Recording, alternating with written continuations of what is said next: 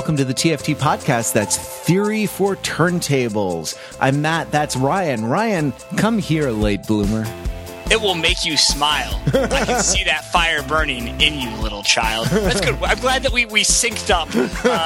Sometimes we gravitate towards different pulls of an album as both a line that what do we do? I mean, without just staring right into our navels, it's interesting that what we choose to reference, because as those of you are listeners know that a structure has started to emerge from the chaos, in the year in which these effing teenagers became Theory for Turntables, different elements of format added at different times. And one of these elements is after we do the intro, one of us references a line from the album that we're discussing to each other. And sometimes we end up in different ones, but this time, we both had the lyrics to Late Bloomer from Jenny Lewis's The Voyager pulled up, which is the album that we're doing today.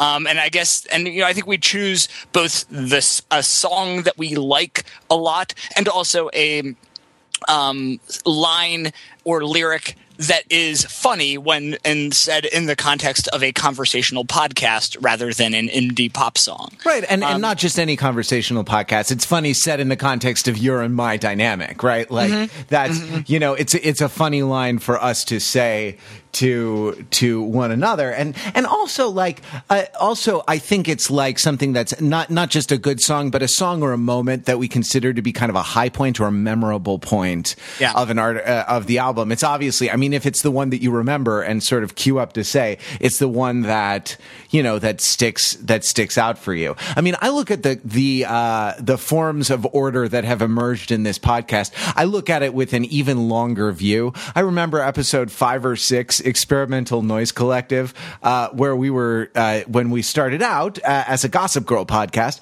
that we that I think at some point we just started making random noises and banging our heads against the microphones. Yeah, I believe I was rubbing the microphone against my beard stubble, if memory serves. Just in order to, I mean, right? And I think of that as kind of the primordial ooze out of which this, relatively, I mean, comparatively very, very polished artifact now emerges, right? And from there to now has been this process of gradual refinement as almost a fractal process of filling in at the macro and then increasingly more micro levels of detail as we go, to the point where we now have a Baroque structure that, like, again, not to stare too far into the navel, involves the intro, the quote from the song, a brief talk about the album by way of introduction, a fake sponsor read that's a little improv game that we do based on I don't even know what it's based on some element in the album, and then the actual podcast where we tend to talk about large scale topics and then do close readings of the songs, right? Like, God, it sounds boring when you put it like that. I think we need to move on to another topic. Well, we're almost on to the ads. So in some ways, we're not actually going to do too much intro of Jenny Lewis's The Voyager pre ad bump because we've used our allocated time to talk about ourselves, because we are our own favorite album. We're at the top of our own top 10 list, but close behind, I think, is this album. I know this is one, even though this isn't a podcast about liking music, it's a podcast about finding music interesting. We both liked this album a lot, I think. Yeah. And it shaped our enthusiasm for it. And I think that there were a lot of, even though Late Bloomer, which I know we'll talk about, had the line that really jumped out at us. This is an album that had, I think, a lot of interesting I don't think there's a lines. loser. I don't think there's a loser on this record. I mean, there are high points, but I don't think there's filler on this record. Yeah, exactly. And then that's the thing that I've liked about about Jenny Lewis's performance and songwriting since back in the day when she performed with Rilo Kiley and some of her earlier Rilo Kiley albums. So you're going to have to hit me to a lot of that stuff because I freely admit that I'm a Philistine as far as a lot of like post 1994 indie pop goes. So we'll do. I actually had moments in this listening to this record where I was like, God, this sounds like this sounds like Hard Candy or like Recovering the Satellites or something, right? Like, that's where my mind goes. That's my library of norms and of reference. But we'll get into all of that in just a minute after this word from our sponsor. Have you been losing sleep and cannot sit still? Yes, and I think my head's underwater, too. Well, don't put your head underwater. That's a stupid way to cure insomnia. Take Ambien. It's a drug. It's not mushrooms and coke, but it still fucks you up pretty good. You'll be sleepwalking and doing all kinds of things. Wow. Thanks, Ambien. Now we can all be a Voyager. Now we can all take our blanket into the bath, except when we're sleepwalking. Ambien. We're back. So I wanna ask you a question, Ryan. Sure. I'm as ready as I can be. I guess that's another piece of our emergent order that definitely started as chaos. Definitely started as ourselves torturing each other. And so I'm as ready as I can be. I submit. This Jenny Lewis with her Voyager and her Late Bloomer and her video with Kristen Stewart and Anne Hathaway in it. And her like celestial blazer. Yes, her right, exactly. Her celestial blazer, her collaboration with Beck, her saying that she recorded an album with Conor Oberst that they're only going to release on edible vinyl. Is she for real? Oh man, she is so for real. Really? She is. So I think what's interesting, right, is that there is a trajectory of realness that I would like to map out, and I think that it relates to how I've been thinking about the title of this album, The Voyager. Yeah, what's that about? That's a good place to start. I think that for me, it evokes, and this is, I think, along with the celestial blazer and also some of the merch that I've seen that for me evokes elements of NASA and the space program. For me, makes me think of the Voyager space mission, which was an unmanned space mission to the outer planets, and then the Voyager satellites or the Voyager craft are still kind of spinning out in interstellar space now, right? And these are unmanned space probes that were, shot out on trajectories, from Earth out through, the arcs of the outer planets of Jupiter, Saturn, Uranus, Neptune, and now are kind of spinning out on trajectories. And I think that there's a number of ways in which that is relevant. I think one that we can return to a little later on is about kind of the voyage and the kind of empty space within, which I think is where there's a lot of the lyrical content of the closing track, the titular track Voyager explores, and a lot of the lyrical content. But I think that, when I look at the Voyager program on Wikipedia, and we'll link it in the show notes, that one of these images is of this trajectory of these satellites, right? Yeah. And that's an interesting way to, I think about realness. Or, I know in the pre-show you also asked me if Jenny Lewis is an indie band, and I think that I was prepared. That was a feint to make you think I was going to ask that on the no, but I think it's amazingly the rhythms are so well worn that I knew I knew that was a fake out, and so there's nothing new under the sun, and so I think that what's really interesting about this album, and so I made a playlist on Spotify that dumped in all of the Jenny Lewis material that I'm aware of in reverse chronological order. So starting with the Voyager, and then with the 2013 Rilo Kiley rarities compilation archives, the project with her, I believe, boyfriend or fiance. I forget his last name, but I know that his first name from the act, Jenny and Johnny. And then the first two solo albums, Acid Tongue and Rabbit Fur Coat, and then in reverse chronology, the 4 Rilo Kiley studio albums, Under the Blacklight, More Adventurous, Execution of All Things, and Takeoffs and Landings. And so as I listened to this in reverse chronology throughout all day yesterday, basically, this confirmed a trajectory that I had mapped out in my mind of this kind of trajectory of realness, or also just the trajectory of me being engaged with Jenny Lewis's music. And, to not without any real intention of being that guy, but with full awareness that I am that guy, I really liked Rilo Kiley's early stuff.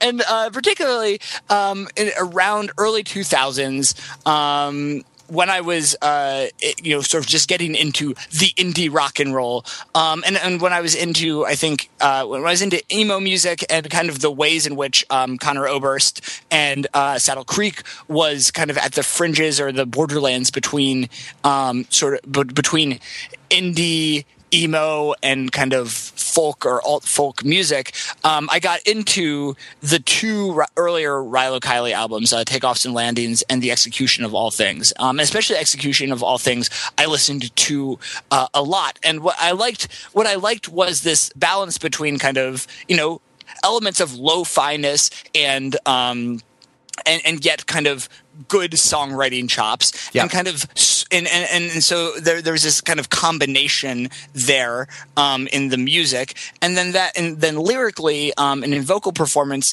it combined and walked a really rare fine line between kind of tweeness and sweetness and kind of openness and rawness and kind of vulgarity in some places. And there's still there's a few points on as the Rilo Kiley discography went onward, with More Adventurous and Under the Blacklight, the balance of those moments shifted. They became a little less frequent, and it was a little less kind of consistent sonic and lyrical atmospheres. And then I had been less of a avid fan of Jenny Lewis's earlier solo stuff because they went in different genre directions and more alt country, alt folk, singer songwriter type directions, and there are elements of both the songwriting style and the sonics that I think buried a lot of those things that I liked about early Rilo Kiley. So I think what I think is interesting, why I lay that out and lay that trajectory out, is that I find that the Voyager, even though the Voyager spacecrafts kind of start at a place and spin out kind of, until their systems shut down and are just continuing on a trajectory, I actually find that in the Jenny Lewis's The Voyager, there are elements of return, and that in both the way her voice is presented, in the songwriting style and lyrically, and in kind of the cohesiveness of the sonics, I find a return, so that this Voyager is orbiting, is in an orbit of sorts, rather than an open trajectory. Yeah, it's. Sorry, were you going to continue? You were having such a good role, and now I've ruined it. No, and I think so. So I think that, and so I guess. But the last thought I'll say is that, though I don't think that it's necessarily the case that it is. So I guess if I'm, again, looking at this image of orbits versus the Voyager's kind of open-ended trajectories, I don't necessarily believe that it is.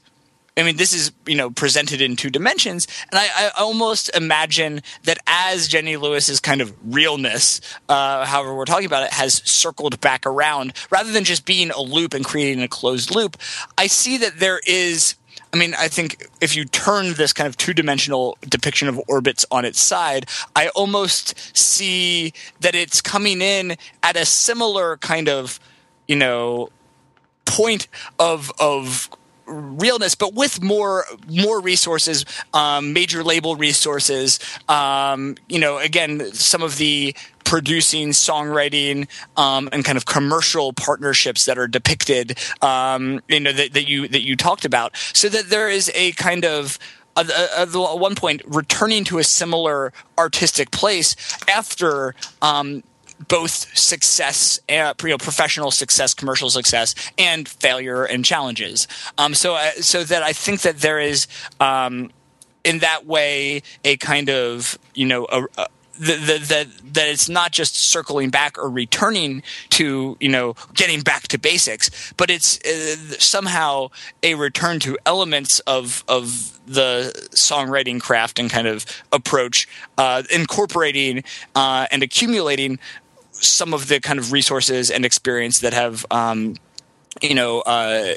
accumulated over the past decade plus of her career. I think that this idea of orbits versus trajectories versus open-ended trajectories is a really interesting and fertile one for kind of an analysis of what's going on this record. Here's how I see it. Right, and especially after talking about Taylor Swift. Right. Like, who is another songwriter, right? Like, singer-songwriter that we talked about some of the complications of authorship around Taylor Swift. She writes those lyrics, right? Sings them right into her voice memo. Yeah, exactly. Chants them right into her voice memo. The interesting thing about a trajectory to me and about those like kind of spiraling out charts is that a trajectory is both like a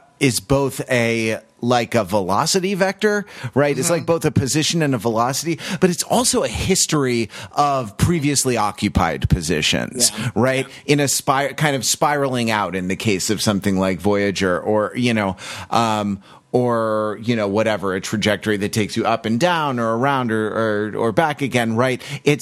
When you think of trajectory, you almost think of the graph of position versus time, where it's a record, again, with all the sort of valences that word has, it's a record, as well as being a kind of open-ended thing. And it's not open, it's only open on one end, right? Like, you can't swap out your past. You can't swap out your past position, even though, you're not orbiting and coming back to it.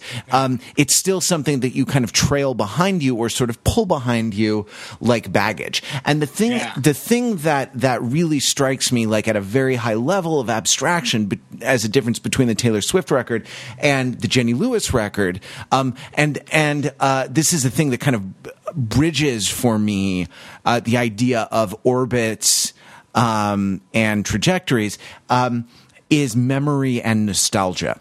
Right? Mm-hmm. Completely missing from the Taylor Swift record, because Taylor Swift and pop music and whatnot is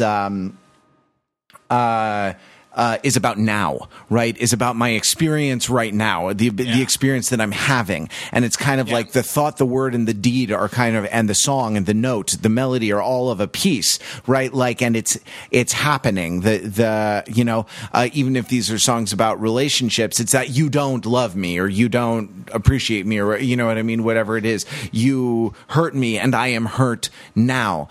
On the Jenny Lewis record, it's much more, this is something that happened in the past. You hurt or you didn't hurt me in the past, right? And there's a sense of kind of emotion recollected in tranquility to it, right? There's that, like, the moment of singing is not the same moment as the moment of feeling. The feeling is more a narration, and I connect, aside from the allusion to the space program, I was sort of thinking about the Voyager, right? Mm-hmm.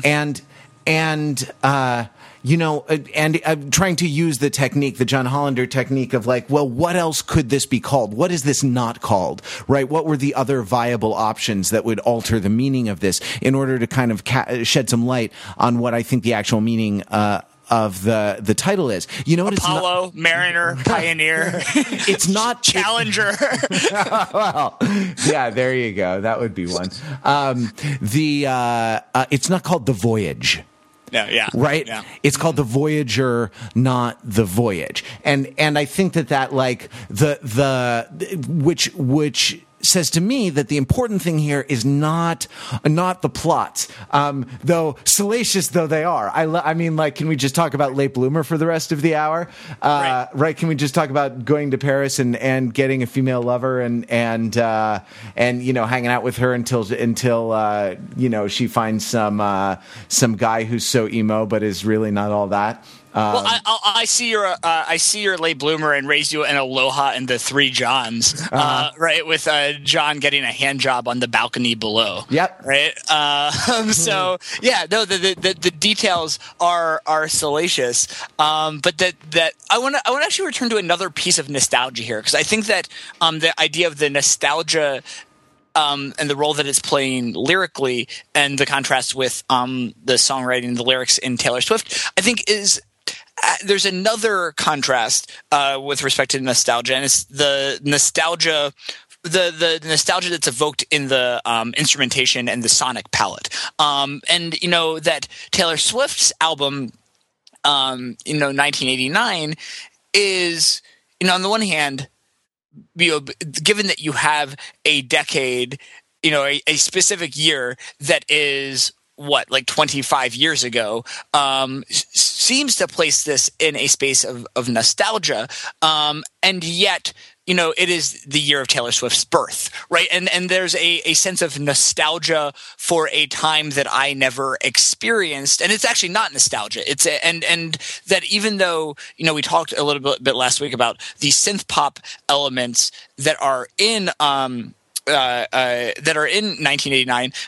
There was a piece on New York Magazine's Vulture, I think written by Dave Holmes, a former MTV VJ, that was, how much does Taylor Swift's 1989 sound like actual 1989, right? And took the Billboard Top 40 of this week in 1989, and it doesn't, and that really that synth pop is a few years earlier. That we're by 1989, it's a different time, right? So there's a constructed 1989 that at least has some element of the legitimacy of nostalgia, or the legitimacy of a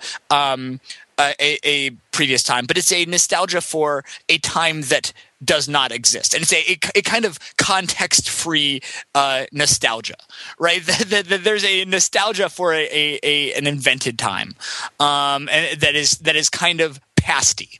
It has the feeling of pastness, even though if you start really digging into it, there's no there then, right? There's no then there, and whereas, and I don't know, and so what, setting that up.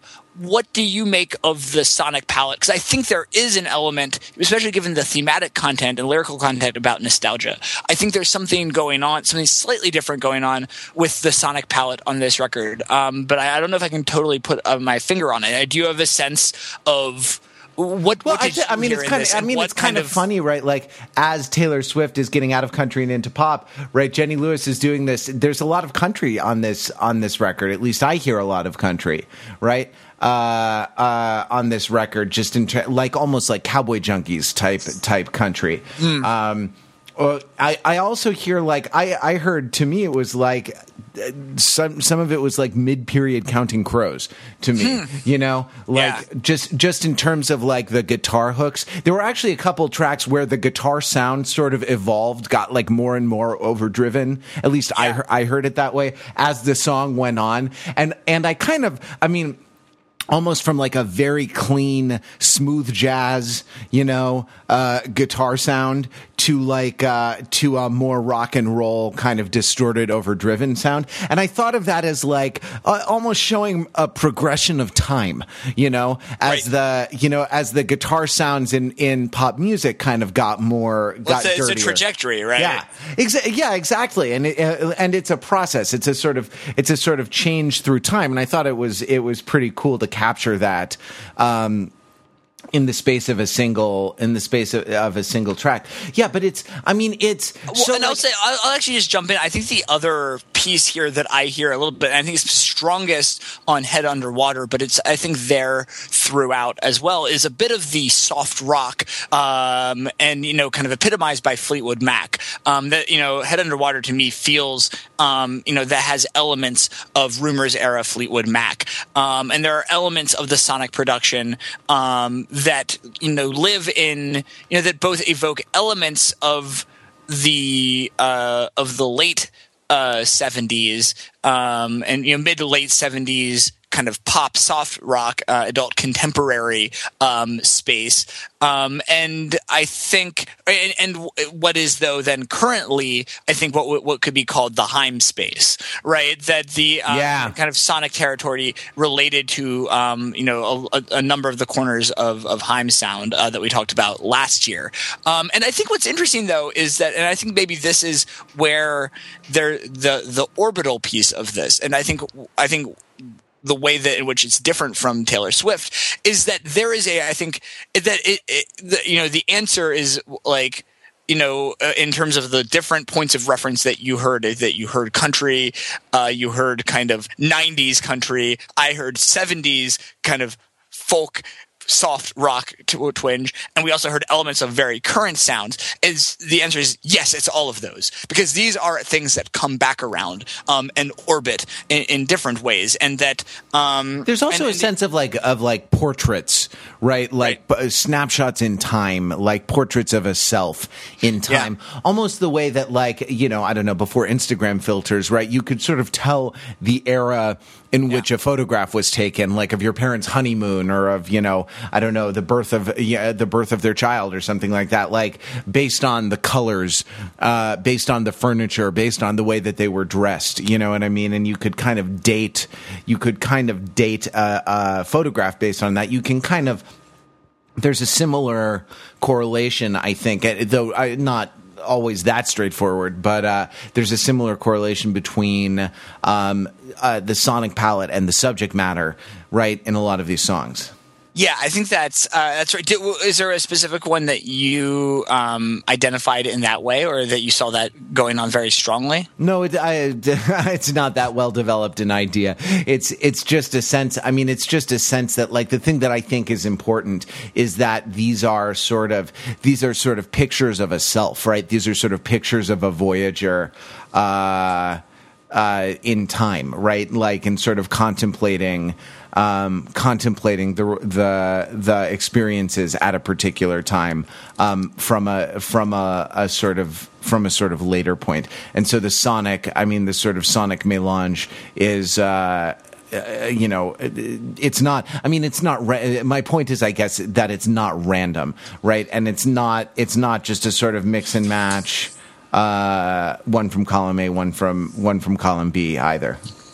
I have an interesting. There's one song that I would like to maybe start on, and we can zoom back out to the high level as needed. But I think that there's one lyric that I kind of puzzled over, and that I think does a little bit of this snapshot that you're talking about in an interesting way. And it's the song "Love You Forever" that comes in late in the record, and that.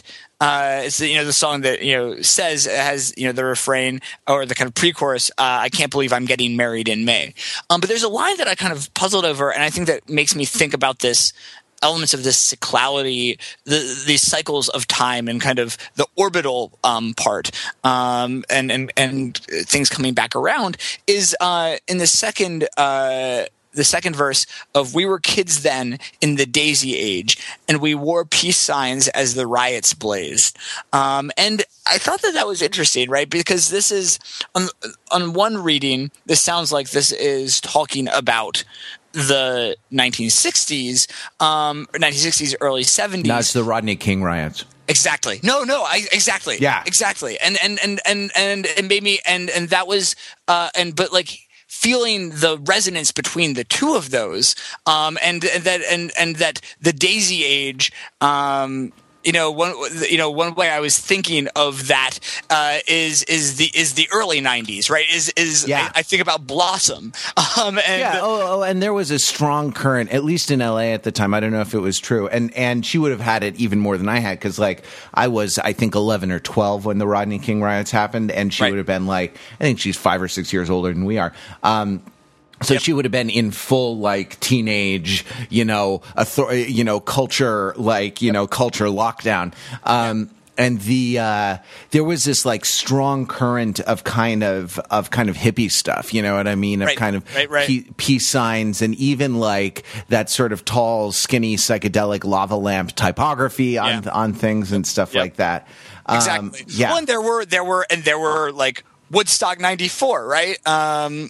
Exactly. Right, it was kind of a re-interest in that, even in the midst of grunge and alternative rock, and so I found that really interesting, because the way that it was described could both refer to the late 60s Summer of Love period and the early 90s, and kind of in that way, interestingly highlights the orbital nature and also the idea of the what you said, right? Like the construction of past, or the construction of pastiness, right? Mm-hmm. Where it's a kind of, it's a projection based on current needs.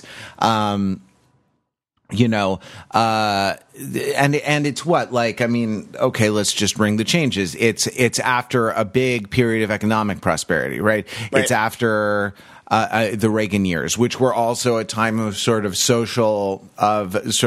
locking down of social conservatism, and a kind of white breadifying of America, as as the 50s were before the Summer of Love, right? Mm-hmm. Like, and But it's I'm not saying there's no affinity at all, but the 60s as seen through the lens of the 90s weren't really the 60s. They were a much more commodified 60s. Yep, they were an Urban Outfitter-ified 60s, right? Which was a thing then, Well, and that's what's cool is that now, and then this is the layers on layers on layers, right? That we have now the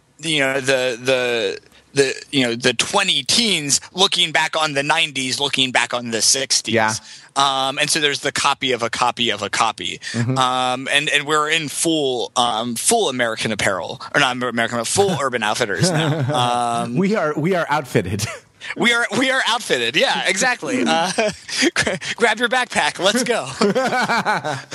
Call up your girlfriends. Let's go out tonight. Yeah, exactly. Vamonos.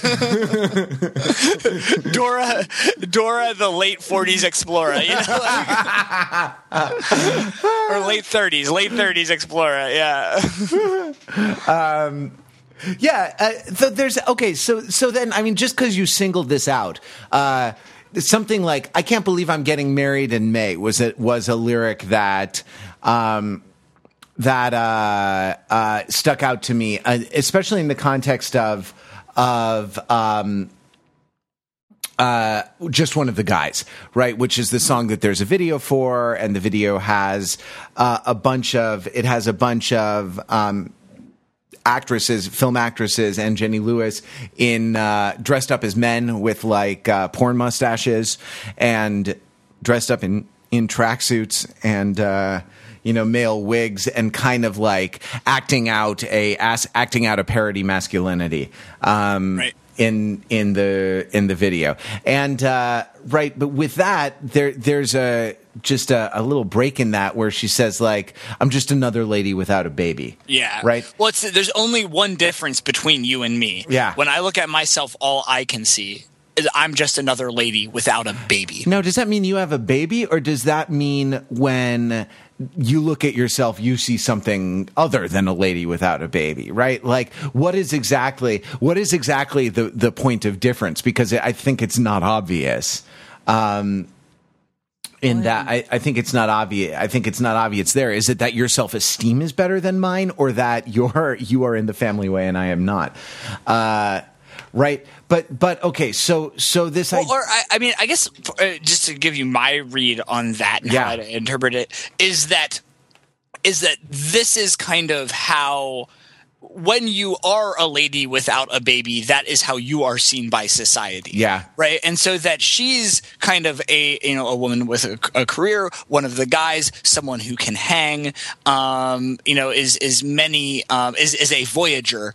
But that, from the perspective of society, she's someone in her late 30s who doesn't have a baby. Yeah. And so it is, I mean, it's an interesting question. But the idea of looking in the mirror is sort of like an interpretation of your own self. You know what I mean? Rather than sort of a social view.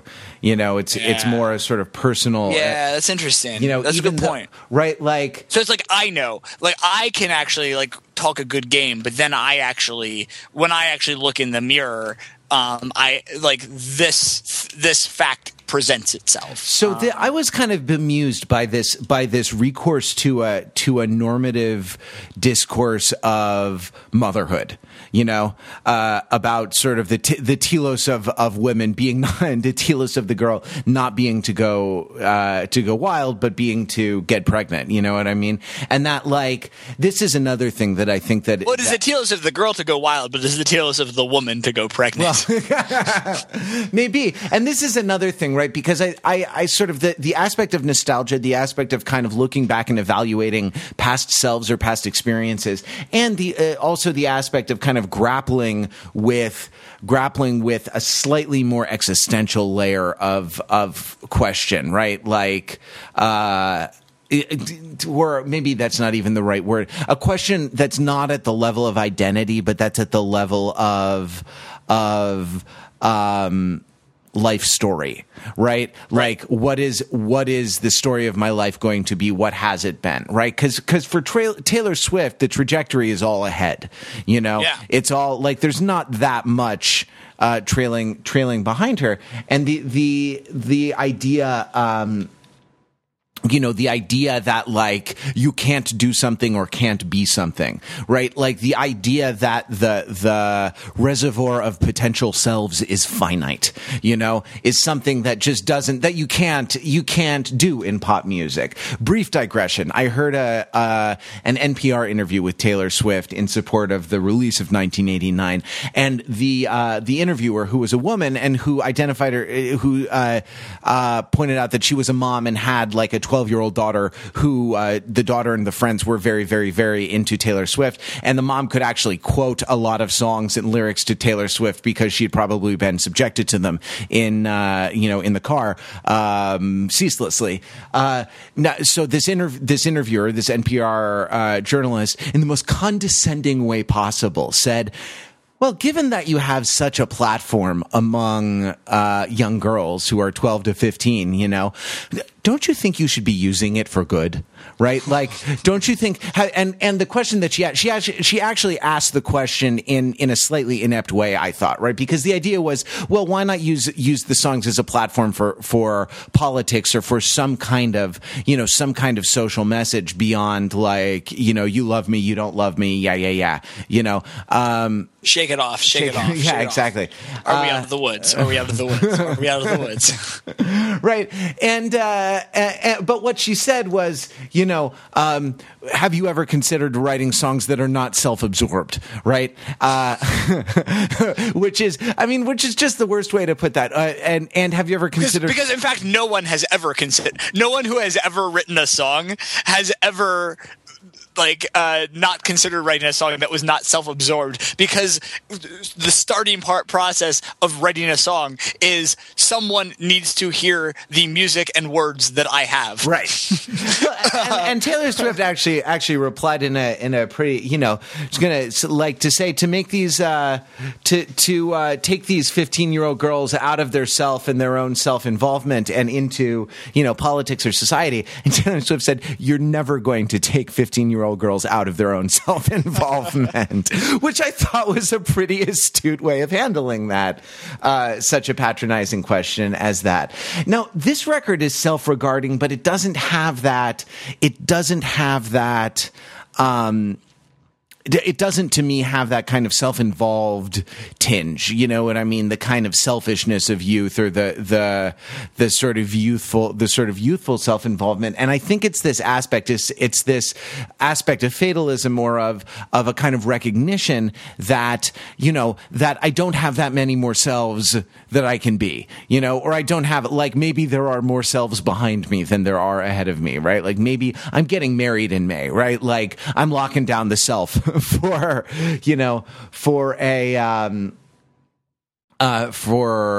a little while, and that, in that context, the cheating, right, like the cheating lovers and stuff like that becomes very interesting, because it's the cheating lover's way to experience other selves. I can't be other selves for you anymore. You know what I mean? Like, I'm a lady without a baby. I can't be a lady with a baby. Or on She's Not Me.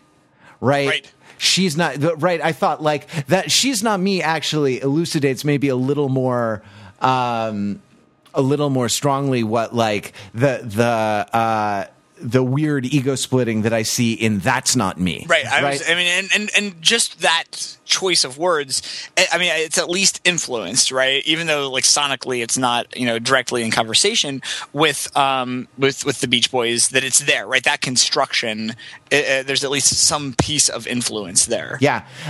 There's something, there's something, again, like a song with on and on and on and on and on, in it, right? Like, it's an interesting thing. Like, I suppose it's not all that, because is an open vowel. It sings well, right? An N is a consonant that you can sustain because it's a continuant, and so you can have an N that you sing on a pitch, right? As opposed to like P or K or T or something like that, which you can't sing on a pitch. So, I suppose on and on and on and on is a line that sings well just because of the particular sounds that are interested in it. But it does seem to me interesting that there are a lot of songs with sort of on and on. And what is it that's going on and on? Well, in this case, it's almost like the intolerable circumstances of life. Go on and on, right? Your story goes on and on. Hershey's having your baby, and everything, and it's the trajectory goes on and on, right? And it's whether or not here or other people's trajectories, right? Also go on and on and on and on and on. Well, right? And that's, again, to go back to this this Wikipedia graphic about space missions that has become my cognitive map for understanding this album. The great image of actually, Voyager and Voyager 2 going in different directions, right? And that there's up to about Saturn, they are aligned, and then they abruptly split apart and go in different directions, right? Yeah. And I just find it to be such a powerful visual metaphor for sort of what we're talking about this, and kind of how it, in some ways, viewing it's also an interesting thing that contrasts Jenny Lewis with Tuvalu, who we talked about a few weeks ago, in that that Jenny Lewis, the Voyager is written not necessarily, again, there's elements in which it's both. There's this kind of act.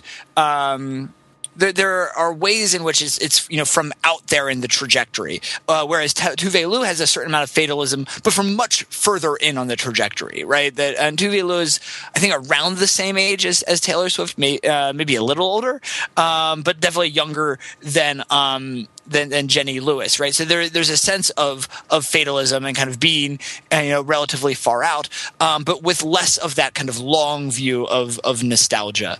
And so I think that what's really, and again, I think to circle back to what I was saying early on, is that in some ways the kind of self-awareness and examination of that trajectory interestingly brings this record kind of back to from a career perspective to some of the records and some of what was appealing about the early artistic parts of that trajectory, right? So that there's both kind of trajectory and orbit in one. And I think that's part of what makes this, for me, a really fascinating record. Yeah.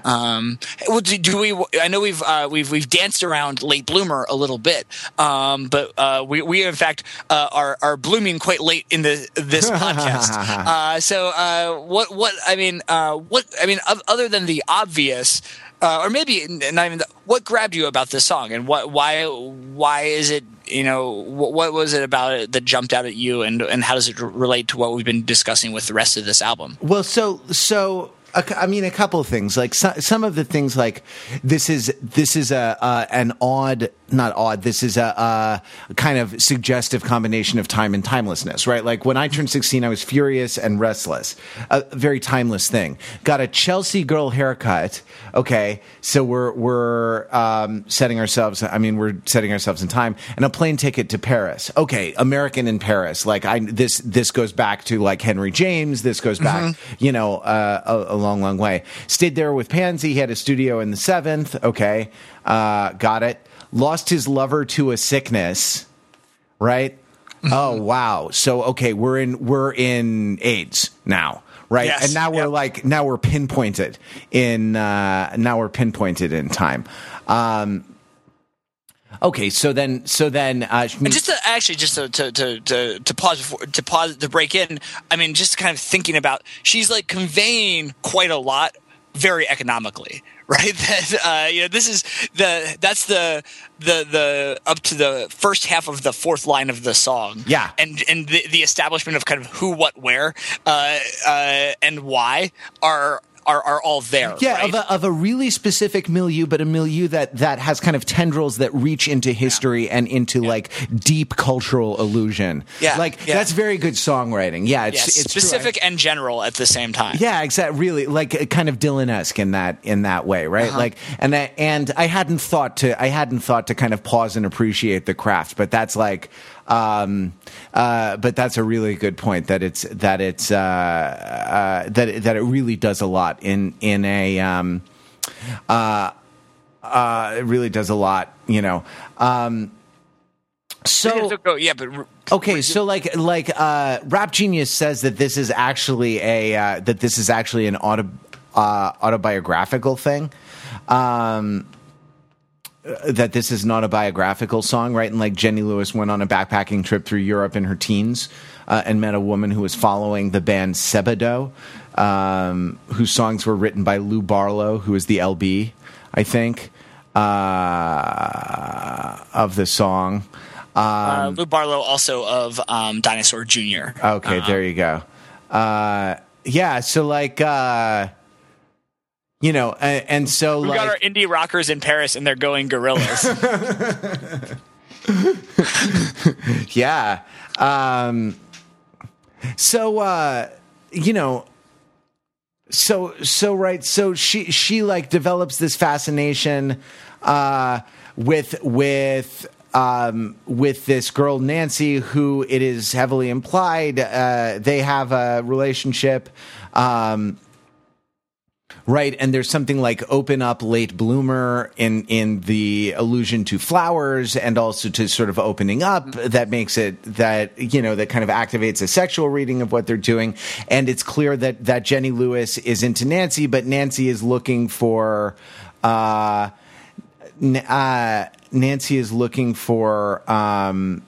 the writer of a song that made her shiver, listened over and over on her Walkman cassette. Again, a great little detail of material history. And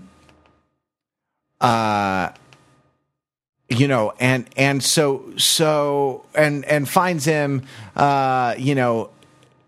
shares I'm not quite sure exactly what happens. It's all through kind of illusion and innuendo, but it's, but ends up feeling jealous when Nancy finds the guy that she's been kind of looking for or following or kind of semi-stalking, fan stalking, and they go off. Nancy and the guy go off together, and poor Jenny Lewis can't. And poor Jenny Lewis can't is left lonely. I want to zoom in a little J, the littlest J of them all. But I want to actually zoom in on one piece of kind of being left alone. That's in the very very end of the song, where she says, "And I promised I'd write her, but I never did." Yeah. And I think that's really interesting because, on the one meaning is, I'd keep in touch. I'd write her letters. But then there's also I'd write her. I would write the character. I would and that has happened, right? And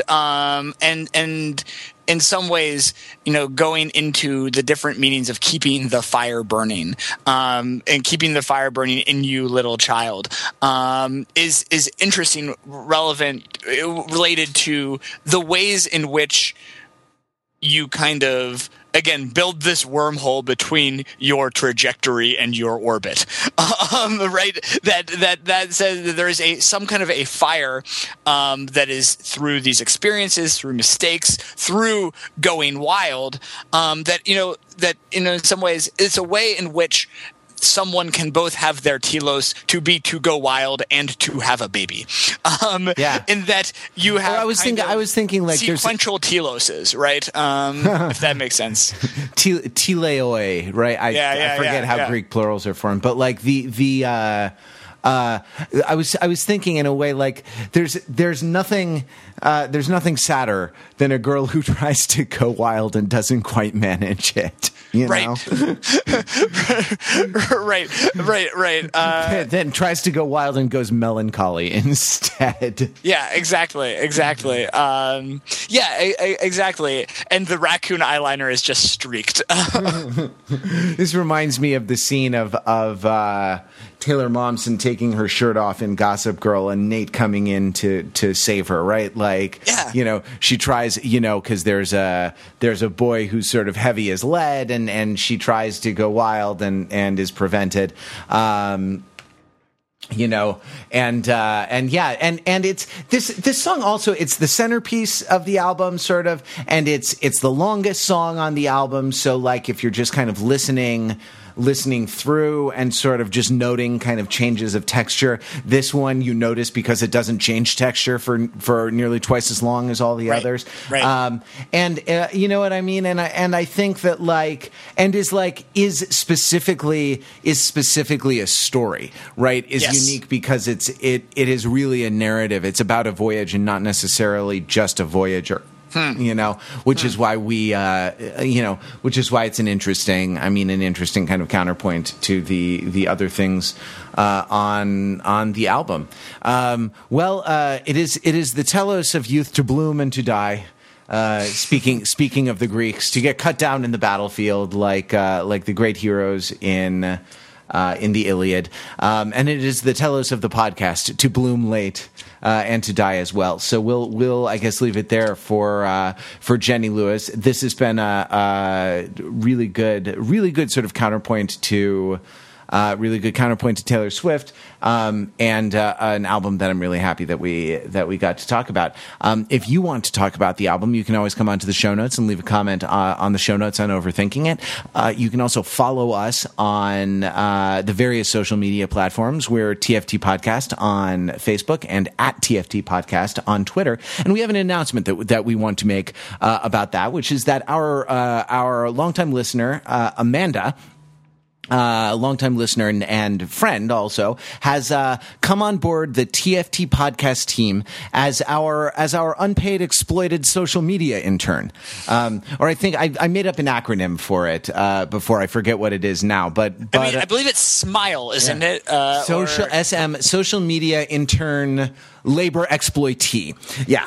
And so we are exploiting the free labor of an intern in order to keep the activity, in order to manage some of the activity on some of those social channels. So we promise you that there will be a steady stream of good content, and both or I should say all of Ryan, Amanda, and me will be on there. When you hear specific opinions through social media, they'll generally be signed with initials so that you know whose opinion it is.